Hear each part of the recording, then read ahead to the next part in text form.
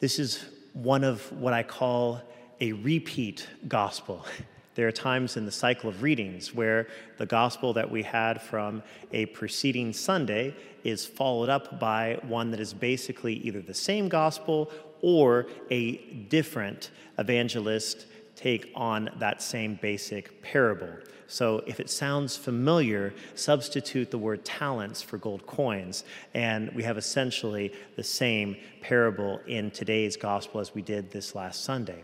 So just as on Sunday, it's a good reminder for us to ask ourselves, how well do we take what God has given to us and multiply it? This is something that I think sometimes we can forget as Christians, as Catholics. The reason why we talk about that word evangelization, why it's important to invite people to church, and why it's important to try to grow our communities is because of this type of a gospel. God is not content with the status quo. If we do not grow, we are not being faithful. If we do not grow, we are not being faithful. And that statement can be taken in a personal sense. If each year we can look back and say, I'm not sure how much I've grown in my spiritual life, then that's kind of a wake-up call for us to say, okay, there's some things that need to change in my life because we should be growing in our personal relationship with God each year. But also, our communities also should be going. For me as pastor, I look each year at the Mass counts, and I see, have we grown in the number of people who are attending Mass? Thankfully, since the last time Mass counts happened, this parish had about 611 more people attending Mass than the previous time. I look at that and I go, okay, we're doing what God is asking us to do. We can see that there's a multiplication, there's a growth that's taking place. I encourage ministry leaders to always look at that and to say, are they growing as well? Growth is a sign of fidelity to our Lord. And he always is inviting us to be people who grow personally and to be a church that is growing as well. And the saint that we especially remember today, Saint Cecilia, is one of the martyr saints. Saint Cecilia is the saint who is also the patron saint of all musicians as well. And to me, because she's also one of the martyrs, it helps bring about an understanding of music that sometimes we all know, but we can sometimes forget. Music has a tremendous capacity to lift up our spirits, to lift us up to God.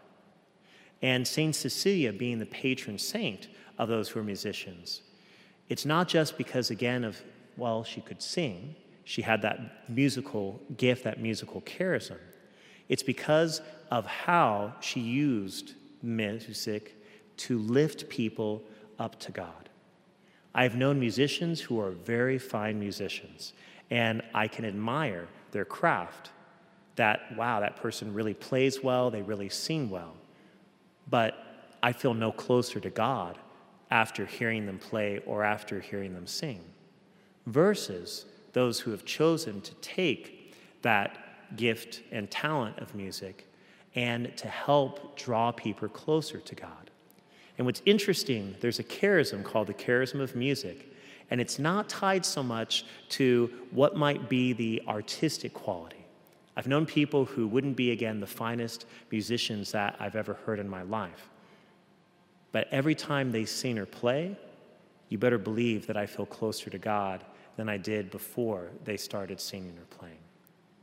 That is what music is especially meant, to lift us up to God, to connect with God. So grateful for all of our musicians, and also know if there's anyone here that maybe you think to yourself, I don't have the best voice, I don't play as well, but can you see how music helps lift your soul up to God, your spirit up to God, and do that for others as well? It's an important type of prayer. And whatever God has given to us, we should give back, is what this gospel is saying. And I know some folks who say, give God back whatever voice God gave you.